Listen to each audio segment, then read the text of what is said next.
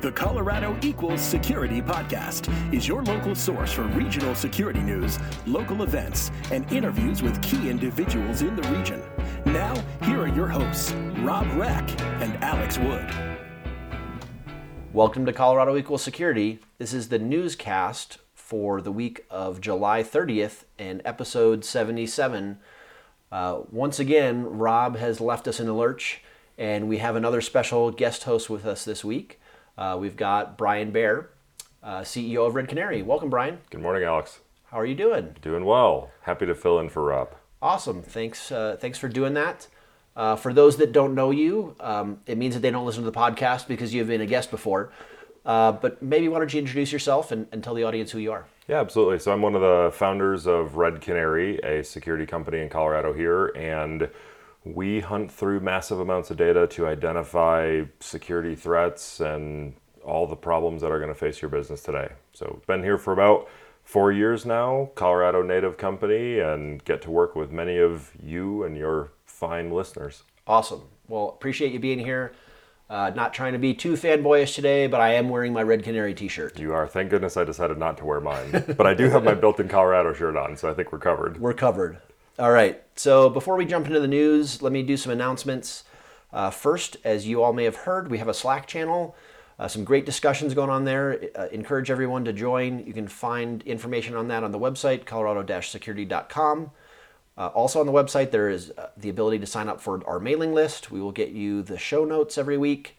We would love if you subscribe to the podcast, either Google Play or iTunes. And if you like it, please rate us. We love good ratings. And finally, we are doing a Patreon campaign to help support the podcast.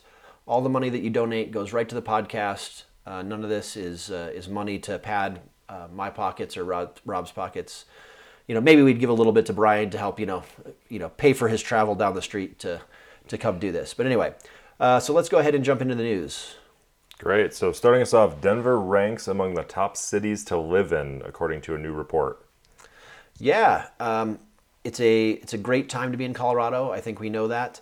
But this report looked at 62 cities with populations over 300,000 people, and Denver was ranked 12th overall. We were 5th in economy, although not surprisingly, it ranked 30th in affordability. I guess we all know that with all of the good things we have here, we have experienced some of that affordability problem. I think it's still worth it to be here, though. I think it's one of those challenges, right? As you get more popularity and as you move up the list, more people come, affordability goes down. Exactly. So you're stuck in rank number 12 forever. Right. Well, I think that's probably, I don't want to call it a sweet spot, but it's probably a good spot. You don't want to be, 1 or 2, because that means everybody wants to be there, and, your affordability is probably like, 117th or something like that. That's true. And then you're in San Francisco or something like that. Mm-hmm. All right. Next, Target unveils a new urban storefront in downtown Denver. So, Brian, have you had a chance to go to the new Target store since your office is downtown? I haven't been to the new store yet, but it definitely seems like this is a continued trend of more and more development in downtown. I've been in Colorado for almost 10 years now, and it's been wild to see how much downtown has been built up and really become this epicenter of most things that are being built in Colorado. I mean, we see it from Target stores apparently, all the way to more and more tech companies are all being built downtown and even moving up from the tech center and down from Boulder. Yeah, I remember when I first moved out here over 20 years ago now, you had Lodo and stuff around Coors Field, but a lot of downtown was parking lots. Mm-hmm. And, just sort of a wasteland. So it's pretty amazing what downtown is like now. Yeah. I mean, I give a ton of credit to the team who built Union Station and everything around that. That's obviously where our offices are. But that area, compared to all the cities I've been to, really is one of my favorite places to be. Awesome. All right. And Denver has broken into the top 10 list of North America's top tech talent cities. We are number 10. We are ahead of cities like Dallas, Chicago, and Los Angeles. And we've also moved up from being number 12 on the list last year. That's awesome. Not surprisingly, the Bay Area ranks number 1 for tech talent. I am shocked. Shocked, I say. Also on that list ahead of Denver, Seattle, Washington, D.C., Toronto. That one's interesting because you don't usually, well, did this say U.S. cities? Toronto doesn't happen to be in the U.S. It said North America. It says North America, okay. Many times it's U.S. list, so Toronto gets excluded from that, but definitely a tech town there. And of course, also on that list, our rival and nemesis, Austin. But it's pretty cool. 6.2% of the total employment is tech related. Again, kind of cool. Well above the national average of 3.5%. And the annual tech wage now, average annual tech wage now tops $100,000. So again, pretty cool stuff. That's great. Next on the list, there are some cyber classes that are going to be taught in Colorado Springs to help small businesses with their cybersecurity. So this is in conjunction with the National Cybersecurity Center down there, which we have talked about numerous times on the podcast. But the Pikes Peak Small Business Development Center is doing their Cybersecurity Simplified, what your small business needs to know. So pretty cool. That's great. Are you familiar with the curriculum of what they're going through? I am not. I haven't looked into it, but I would say for small businesses, anything is better than the nothing that they are already getting. And if you don't know what to do there, just turn on multi-factor authentication. Exactly. Yes. If you brought everybody together for that class, sat them down, explained what multi-factor authentication is, and then walked them through how to do it for their organization, you'd be doing God's work. Yes, that would be incredible. Incredible. So, also we have Logarithm was recognized as one of the Gartner Peer Insight Customer's Choice for SIM software. This is, if you're not familiar with Gartner's program, they actually built this Peer Insights organization where they go to actual customers of security products, solicit both written feedback as well as scored feedback, and use that to determine from the people actually using products, how do they rate them. And this is something we've actually been involved in and seen how they go through this process. And I think they do a really good job. I mean, you have Gartner analysts who are really smart on the academic side and how these products work. And now you get to mix in the side of people who actually use them. Yeah, I think it's a little funny. I've taken some of the surveys before for various companies that I've used their products. And one of the questions that they have on here is, I don't remember exactly how they word it, but it's essentially like, why did you come here and vote? And some of the answers are like, the company offered to give me something if I voted, yeah. Or, all the way to, I just really like the product or something like that. So, even with that, again, to your point, I think Gartner does a good job because they realize that this still can be sort of a salesy kind of function that, hey, let's push you to come vote for your product in Gartner. And they want to at least have an idea of, all right, are you doing this on your own? Or, is someone sort of pressuring you, encouraging you to come do this? Right. In any case, I think it's good stuff. And to all the vendors out there, if you do offer someone a reward in order to do that, make sure you say, and when you fill out the form, tell them you did it of your own free will. That's right. Yeah, clearly, the people that mark that box, the salespeople that are telling the people to go vote are not doing a good enough job. Next, Overwatch ID introduces their dynamic web UI engine for PAM. So, of course, Overwatch ID, identity company here in town, they have now released a module that allows you to do privileged access management for web-based entities. So many times PAM solutions are, you have to install an agent on a machine and it's sort of OS-based.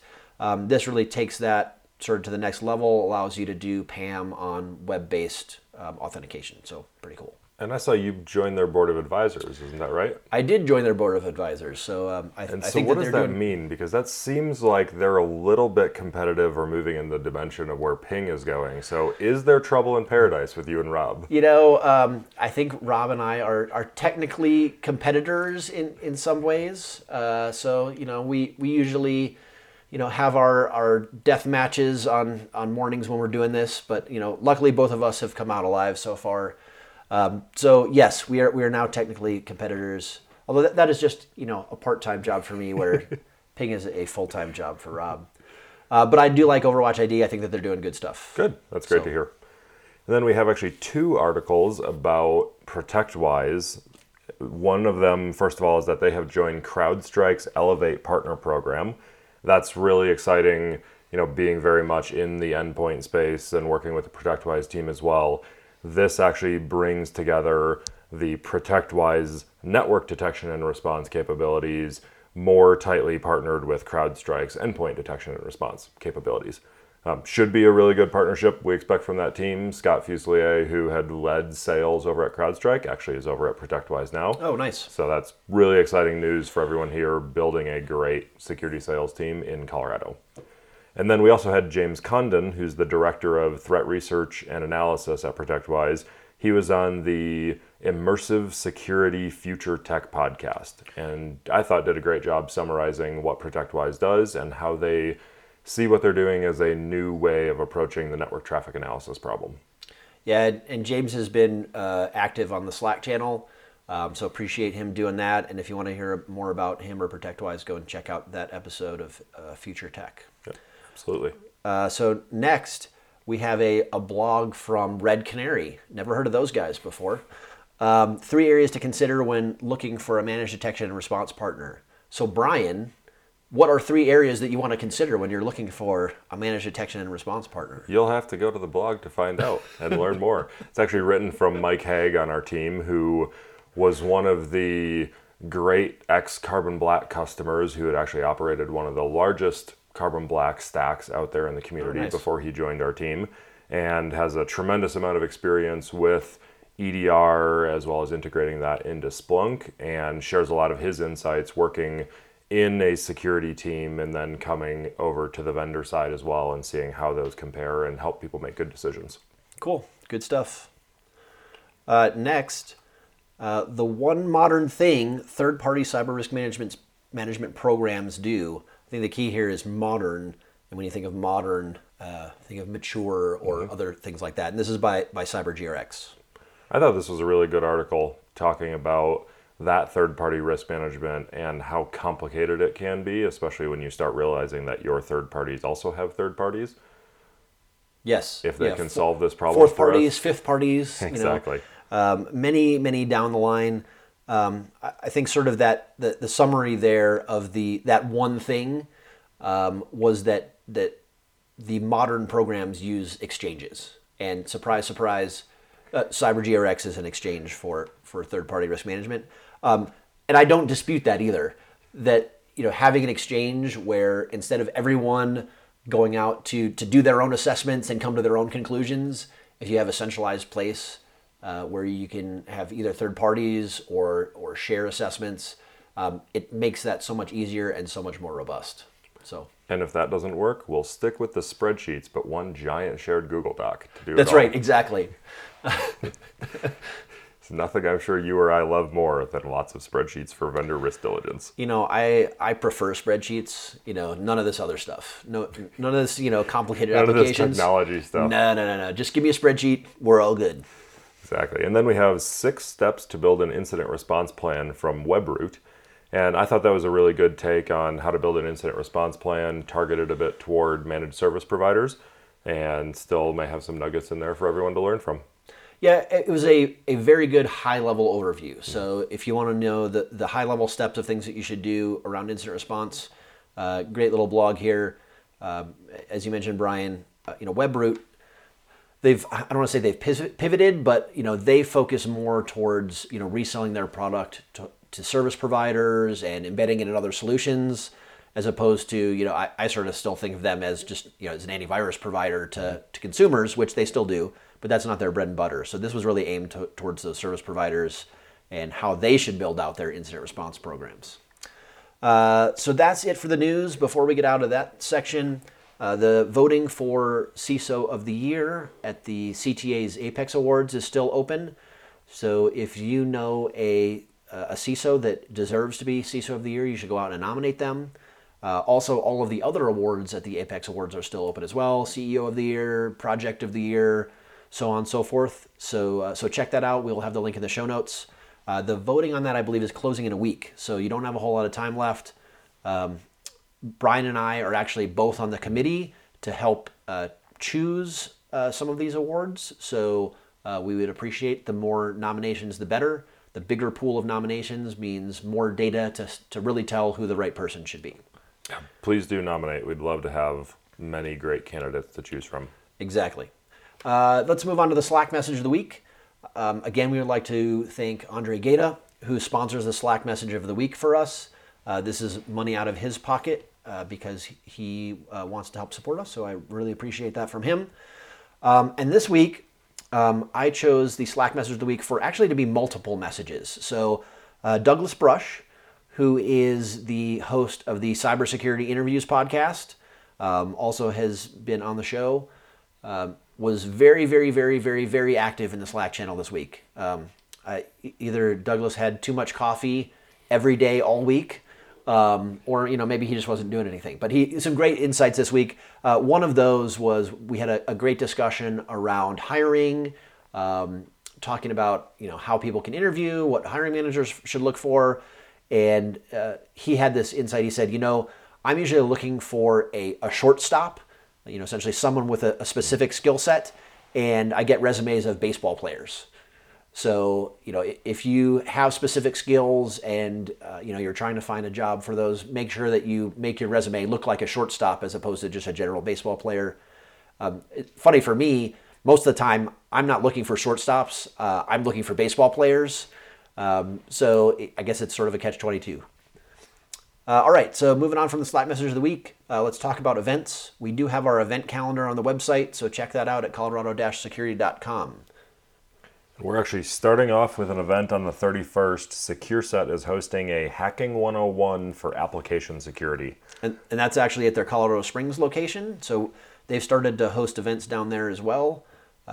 So now if you are down in the southern regions of Colorado, you can get some great stuff too. That's great. Love the work they do. Next, SecureSet at the Denver campus on the 3rd of August is doing a beginner's intro to capture the flag. On August 7th, we will be having another Hacking 101 for application security. And that is at the Denver SecureSet location. Exactly. Also on the 7th, the NCC is hosting their Cybersecurity Simplified, which we mentioned in the story earlier. That's training for small businesses on cybersecurity. And on the 10th and 11th, the Cloud Security Alliance is holding a CCSK training. Yeah, and this is actually a paid training. It is reasonably priced, but I do know that those CCSK trainings from the Cloud Security Alliance, there's a minimum cost, so it's not like they're trying to charge a whole bunch. But as part of that, I believe you get the token to take the certification test for the CCSK. That's great. So that's actually all we have for events. So let's move over to jobs. The first job we have, S&P Global is looking for a Director of Information Security and IAM Product Manager. Digital Globe, one of my favorite companies coming from the former satellite world, is looking for a Director of Cybersecurity Operations and Engineering. Awesome. KPMG, which actually had several similar positions to this, is looking for a Manager of Cybersecurity Services in Privacy. There were also a couple others. I think one was IAM and other things like that. So if you want to work for a consulting company, check that out. Also back in the defense and research space, Lockheed Martin is looking for an embedded cyber hardware researcher. Doesn't that sound cool? I generally know what those types of people do, and yes, that is going to be very cool. Aetna is looking for a Senior Information Security Compliance Consultant. Amazon is looking for a Security Transformation Consultant. Again, very cool sounding job, right? Very cool. I want to do security transformations. Cherwell Software is looking for an IT security architect. Of course, Cherwell does ITSM, ITIL kind of software, kind of like ServiceNow. We used to share an office with them. Oh, nice. Tri-State Generation and Transmission is looking for a cybersecurity analyst, either 1, 2, 3, or senior. Yeah, so I think that they have multiple positions there. Reed Fudge is the security leader over there at Tri-State, and I know that they're building out sort of a security operations center. So I'm guessing that they have multiple roles here of multiple levels that people could get. It's a great opportunity. Nelnet is looking also for a security operations center analyst. And Sumo Logic is looking for an enterprise sales engineer in the security space. So if you want to sell security software, log management, sort of SIM in the cloud, sign up for that one. That's the place to be. Awesome. So that's the jobs for this week, and that takes us to the end of the newscast. We will now move over to our feature interview, and that this week is with Nathan Mondro. He is the CEO of a company called LockState, and they make smart locks, and they also do a platform for managing smart locks and other smart devices. So it was a good interview that I had with him. So Brian, thank you very much for coming and co-hosting. I'm sure we'll have you back another time, but great job. Great, Alex. Thanks for having me. Awesome. Thanks. We'll talk to you next week. Hello, this is Stanton Meyer, CSO of CoBank. Welcome to Colorado Equals Security, for Colorado security professionals, by Colorado security professionals. This is Alex Wood with Colorado Equals Security, and today I have a very special guest. I'm here with Nolan Mondro. Hi, Nolan. How are you doing? I'm great. Thanks for having me on. Awesome. This is a little bit of a departure from what we normally do because we are normally talking to companies that are directly in the information security space, but you're the CEO of a company called LockState. And so you guys are more in the physical security space, but it's also, by nature, since you're a connected device, you're also in the information security space. What we normally do is we'll talk about you and your background, so why don't we get into that first? Sounds great. So how did you get started in your career, and what did you do to get to being CEO of a startup company? Yeah, well, I'll give you a quick arc to save some time, but after I graduated college, I started my first business actually in Japan, ran an import-export company. Oh, wow. Moved that back to the States and did that for about 7 years, and I went back to school to get an MBA, mostly because I needed to learn how to think inside the box, and I've been thinking outside the box my entire career up to that point. So in business school, they like to brainwash you and make you think you need to go back and work in a large corporate organization. Yeah. So I was obedient and graduated and went to work for doing business development in larger companies, what was then US West Quest, local telecom firm, and some software businesses until I jumped back out to be an entrepreneur at around 2002, and that's when I sort of got onto this path. This company was founded in its original form in 2005 as an import company and an e-commerce business. We sold those assets off in 2011, and that's really when the current state of LockState and our remote lock brand was launched. So. Nice. That's the real quick arc. So we were talking before the show, you mentioned that you're from Colorado. How did you end up in Japan?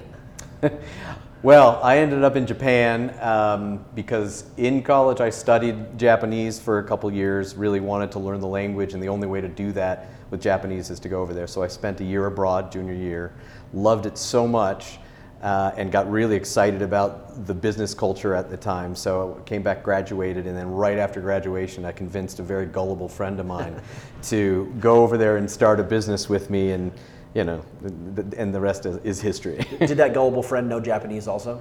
No, he didn't.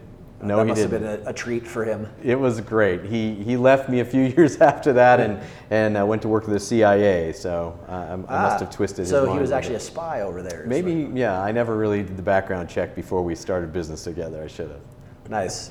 So, so why don't you tell me a little bit about Remote Lock and LockState? Yeah, Remote Lock is a platform it's a software platform, SaaS platform that controls door locks. And we partner with companies in certain verticals, like in the vacation rental space, Airbnb, VRBO, Expedia. The way those work is if you book on Airbnb or VRBO, they'll dip into our system, and then we give the guest the door code that will only open their rental door when their vacation starts, and it'll expire when their vacation ends. So they can't get in early, they can't overstay. It's a really huge problem that we're solving in that vertical space. But the software was architected in a really extendable, with a really extensible architecture. And so lots of other verticals have really come to us and asked if they could also use the system for other business problems that they found in their vertical spaces. And so we spent a lot of time both addressing business needs and also developing a really robust API, so that not only can you use our application to control any kind of access in the physical world, locks, elevators, parking garage gates, what have you, but you can also take our API and control locks from within your own software if you so choose. So it's very, very flexible. And so are the locks that you're controlling, are these your own locks, or are these any brand of locks, or how does that part work? It's both. So it's our own locks because we were the first company to make a Wi-Fi controlled door lock. Okay. Back in 2012 is when we launched that.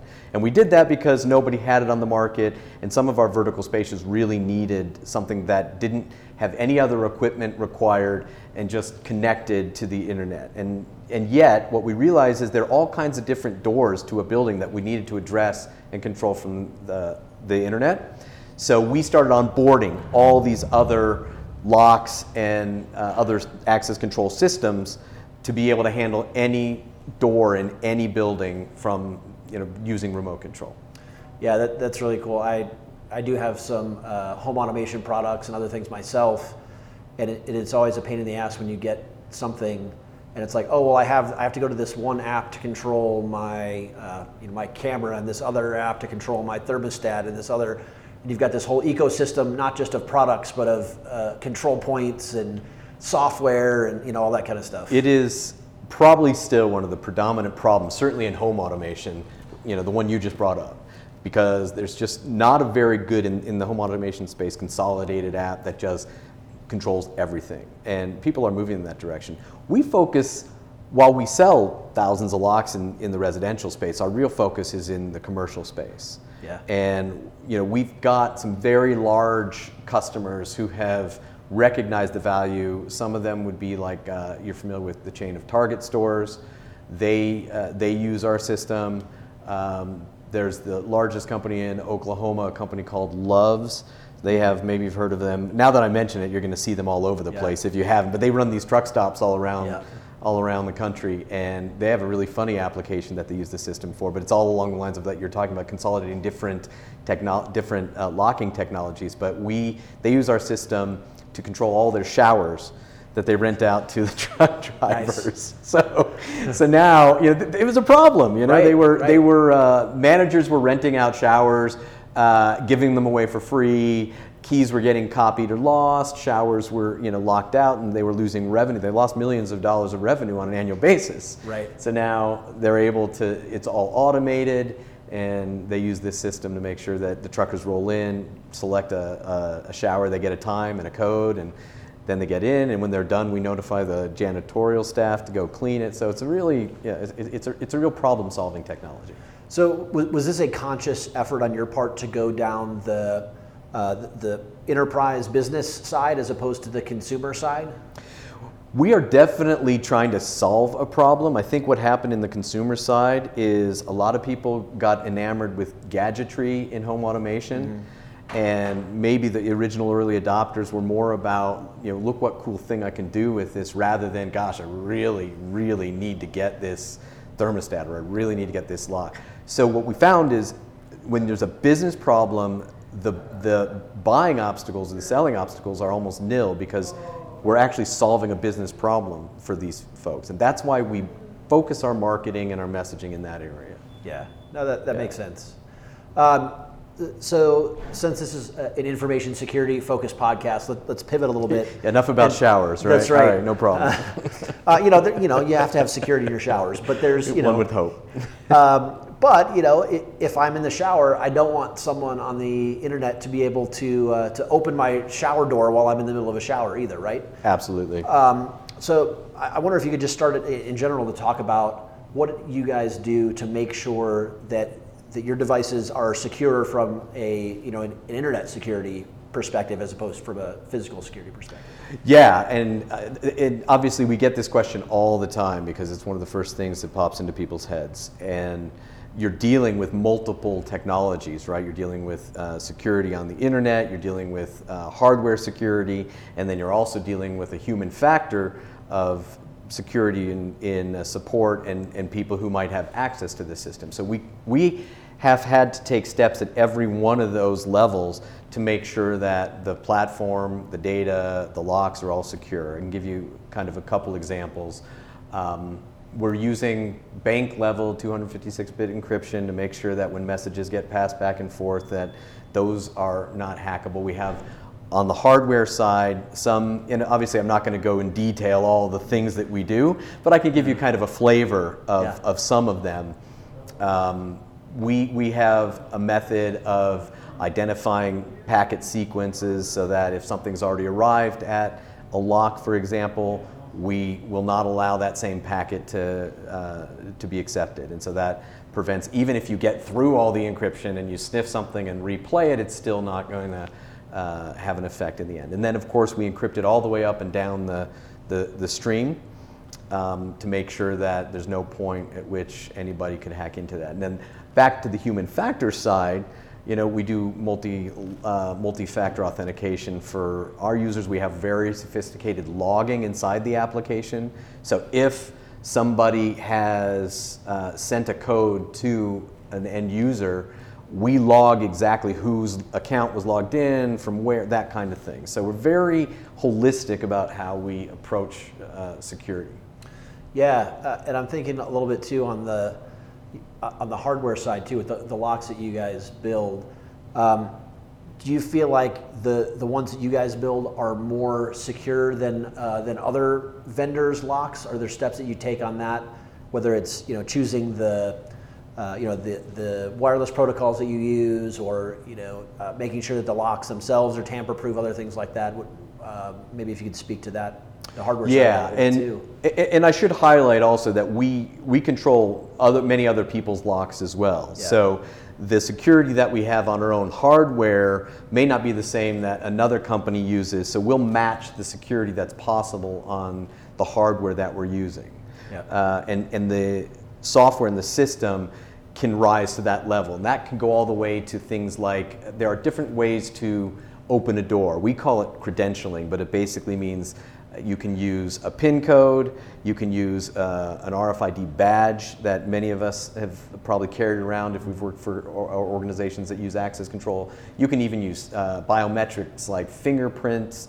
And if the lock is capable of that kind of authentication, we can match that in the system to be able to require it. So we really try to rise to the I don't want to say least common denominator, but whatever is possible in each of those areas. Nice. Yeah. What do you feel about the overall state of security for not even just security devices, but IoT or other things like that in general? So there's lots and lots of devices out there that are connected. Yeah. That we want to make sure that they're secure. You guys play in this space every day. What do you feel like the overall environment is for the security of devices in general? Well, as you know, security is really not a question of 100%. It's a matter of how much, and usually the equation has to do with how much do I want to spend on security versus how much security do I want. There's no end to the measures you can put in place, and right. So the real trick in the things that we do in the business application is to match what we think is the right amount of security with the application. For example, if you are trying to protect a storeroom with nothing very valuable in it, then you probably don't want to have multi-factor authentication both in the on your mobile app every login and as well as at the lock, because the convenience that you're looking for with access control is more about allowing people in than it is about keeping people out. Now flip that when you're talking about an external building, maybe at an office, where you do want to have a higher level of security. So I think in terms of, you were asking about IoT in general, it's going to depend on what application the products are developed for. And so we'll go back to your home automation comments earlier. If I'm looking to use home automation as a real nice convenience, and I want to do things like turn my lights on in my home, I'm probably not going to be as diligent about what kind of security is involved versus if I'm actually putting it on, let's say, a door lock or something like that. So I think the application is really important when we start talking about how is IoT in general, what's the level of security in the current state. Yeah, as part of folks using your software, do you also either advise or consult with them on the hardware devices that they should be using? So you said you can support a lot of different hardware devices. If they say, hey, we want to use it for this particular type of application, do you then consult and say, hey, okay, well this brand over here, we know that it doesn't do X, Y, and Z, and based on your application, maybe you shouldn't use that brand or something like that? Absolutely. I'll give you one example of one of our partners. It's a company called Mercury Security, and they're the most widely distributed access control panel, I think. I guess you have effectively quoted me on that since I'm on record saying it, but I was going to say don't quote me on that. But I think they are the most widely distributed security panel, at least in North America. And so if somebody wants to use that panel, then we have a lot more at our disposal in terms of what we can suggest to them. Everything from how you secure it to how many users you're going to allow to have access and things like that. So you're right, we absolutely follow the application that the customer is asking about and make suggestions about an appropriate lock or access system for that need. And going back to the example of the storeroom, that's obviously going to be a much different locking mechanism than something that you're going to put at the perimeter of a building or to a secure floor that you want an elevator to go to. So it really is so specific to the application. You're right. Yeah. Do you ever come to a situation where you recommend against using a connected or a smart kind of device for any kind of particular applications? I will say that the majority of access control is about how do I let people in, right, and less about how do I keep people out. And it's if you think about it, all of us are sort of guilty of this this illusion where we might put a heck of a door lock on our front door and right next to it is a big glass window, Right. So I think that trying to have the conversation be about what's acceptable in a worst case scenario, or what are you trying to accomplish? You want to let people in and know when they're in. You want to know when the lock is tampered with. Somebody's adding codes in. It's a lot more about the data that you're getting from the devices and the human behavior, which I think is a better way to approach security than trying to have this really hardened exterior. You'd much rather know if there's a pattern emerging that seems risky, which is another thing you can do with our system to collect that data. Right. For example, I see that the cleaning crew went into the office 3 times after midnight last night. That's not normal behavior, that's unusual behavior. Maybe I should check that out. Or maybe I want to configure in our software a notification that says this is a strange event, notify me if this strange event happens. Yeah, that's interesting stuff. Are you guys doing more around analytics and things like that? In the information security world, people are trying to move to what they call risk-based authentication, right? So if I'm going to a website, maybe I just need to put in my username and password. But if all of a sudden that I am connecting to that website from China, okay, well, maybe now I need a second factor or something else. Two-factor, right. Are you guys doing anything around that kind of thing? Absolutely. It's interesting because the physical security world probably, to some degree, mirrors the cybersecurity world in that respect. And it's just beginning. I won't say that we have deployed it widely yet, but the concepts like you just brought up are totally, they're things that we've come up with and we're collaborating with customers about. So, for example, if you've got some particular employee who tends to leave at a particular time every day, you identify those patterns and say, well, that's unusual. I'm going to maybe require that this person has more than one authentication method going forward. And so there's all kinds of things you can do now. And now the question is how do you actually implement them so that it doesn't become too inconvenient, and yet it also enhances the real security and not just security theater. Right. Yeah, we don't want security theater. Yeah. Everybody hates the TSA, and no one wants more security for things like that. Right. So, what is sort of the future that you see in this space? I feel like things are progressing, but we're still sort of at the infancy of connected devices, and there's all kinds of gadgets that are coming out. There's obviously new applications of this. What do you see coming up in the future? Yeah, and I'll answer it in two parts, because I think there's one is just IoT in general, and I see that you kind of hit the nail on the head when you're talking about what do you do with the data.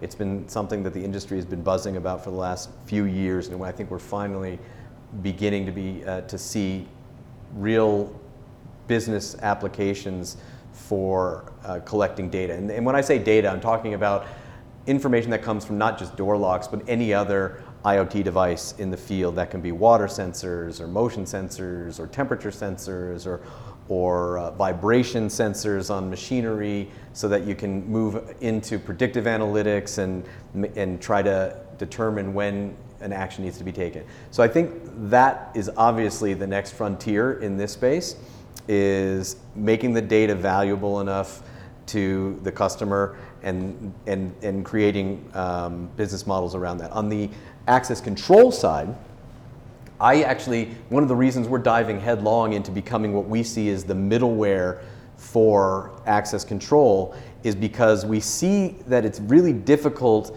to have an integration with every single connected lock or access system that's going to be out there. Yep. And so it's virtually impractical or impossible to control every lock that you might want as an end user. So our real goal here is we want to be that middle layer. We want to be this agnostic layer between all of the connected locking devices out there and anybody who wants to use it either through our application or taking our API and using it for their own purposes. And so that's where we see the future of access control. Do you see yourselves moving beyond access control to other connected devices, or just, hey, let's stick in where our sweet spot is? I'll tell you, we do get pulled there, and we are really diligent about trying to stay focused on being the cloud smart lock access company. That said, we have some verticals. Vacation rental is a perfect one, where it's so important. And again, you brought this up earlier, it's so important for these people to be able to control all their devices from a single app, even though it's for business use, that we do things like thermostats and water sensors and motion sensors. So we do control those things on our platform as well, even though we always lead with access control. Nice. Yeah. So changing gears a little bit, this is Colorado Equals Security. You guys are a startup here in Colorado. What's your feeling been about the startup community and running a small business here in Colorado? Well, I obviously love Colorado. I mean, I was born here. I came back to live here, raise my kids here, and we've been very involved in this community because, first of all, both Colorado, the state, and also the city are extremely friendly and helpful to businesses that want to grow here. We participated. They ran a program called the Denver Scale Up Network that we were part of, and the city of Denver selects a group of companies that they want to help scale to the next level, and they engage with them, introduce them to various tools, resources around the city, introductions and things like that. We went through that program as in the inaugural class. And we've stayed so heavily involved. We were actually we won one of the spots for Colorado companies to watch that nice. We're really honored to get, because it reflects both our commitment to the state and also that we think this is the place to grow a business.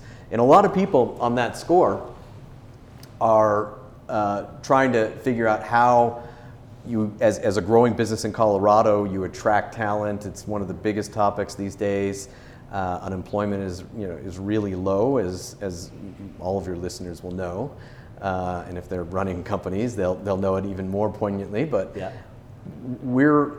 I think that's one of the biggest challenges in Colorado. A lot of people will move here for the lifestyle, and so that's where we also look to maybe draw more talent as time goes on. So I assume then that you guys have had challenges in getting the appropriate staff. Is that a fair assessment?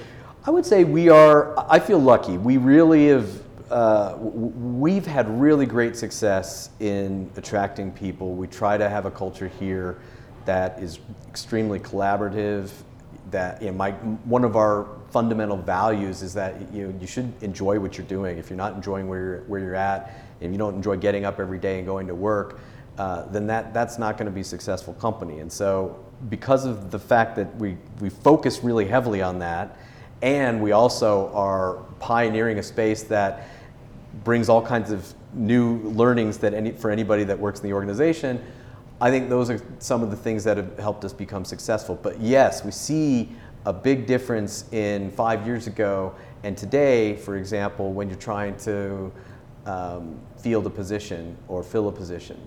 And the number of applicants is a lot fewer. And I'll tell you one thing that I'm aware of acutely on a daily basis. There's probably not an employee in my organization who doesn't get called repeatedly by recruiters, asking if they want more money or this or that. And so we need to be a place of choice. And I think everybody is starting to realize that in Colorado. Do you see any good solutions to that problem? Is it just trying to pull more people in from other areas? Is it education? Is it what would solve that problem? Well, education is definitely one of the areas that I think solves it to some degree, meaning if we are deficient in a lot of development talent, then we need more developers. Yeah. And so I think organizations that are working to let people retool are helping the problem. Some of it is just basic economics. I mean, we're in a booming economy right now, and that'll make it a little more difficult. But I do think that there are some things that are being done both at the city and the state level that help. Awesome. Well, we're getting close to time here. Is there anything that we haven't talked about yet that you wanted to make sure that we touched on?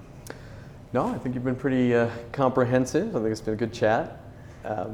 I should note, just from the plug perspective, I guess, we are branding ourselves as Remote Lock the product, and even though the company was Lock State. So if anybody wants more information about what we do, or even about some of the things we've chatted about, I'm happy to engage at any level, and it's www.remotelock.com, REMOTELOCK.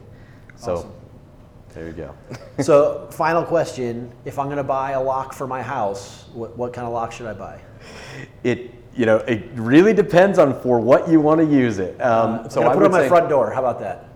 You have two choices. You could go a deadbolt or a lever. And so what we typically do if somebody wants to get some good advice is we suggest pop a picture, email it to us, and then we'll get a consultant on the phone who can actually look at what you've got and then walk you through what the solutions are or the options are and get the thing that's best for you.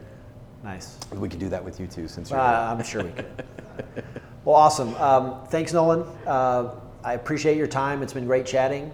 And this has been Colorado Equals Security, and we will talk to you next time. Great. Thanks for having me. Learn more about the Colorado security scene at colorado-security.com, where you can see information about local security groups, a calendar of upcoming security events, and learn more about Colorado Equals Security. Reach out to Alex and Rob by emailing info@colorado-security.com. Until next time, remember, Colorado equals security.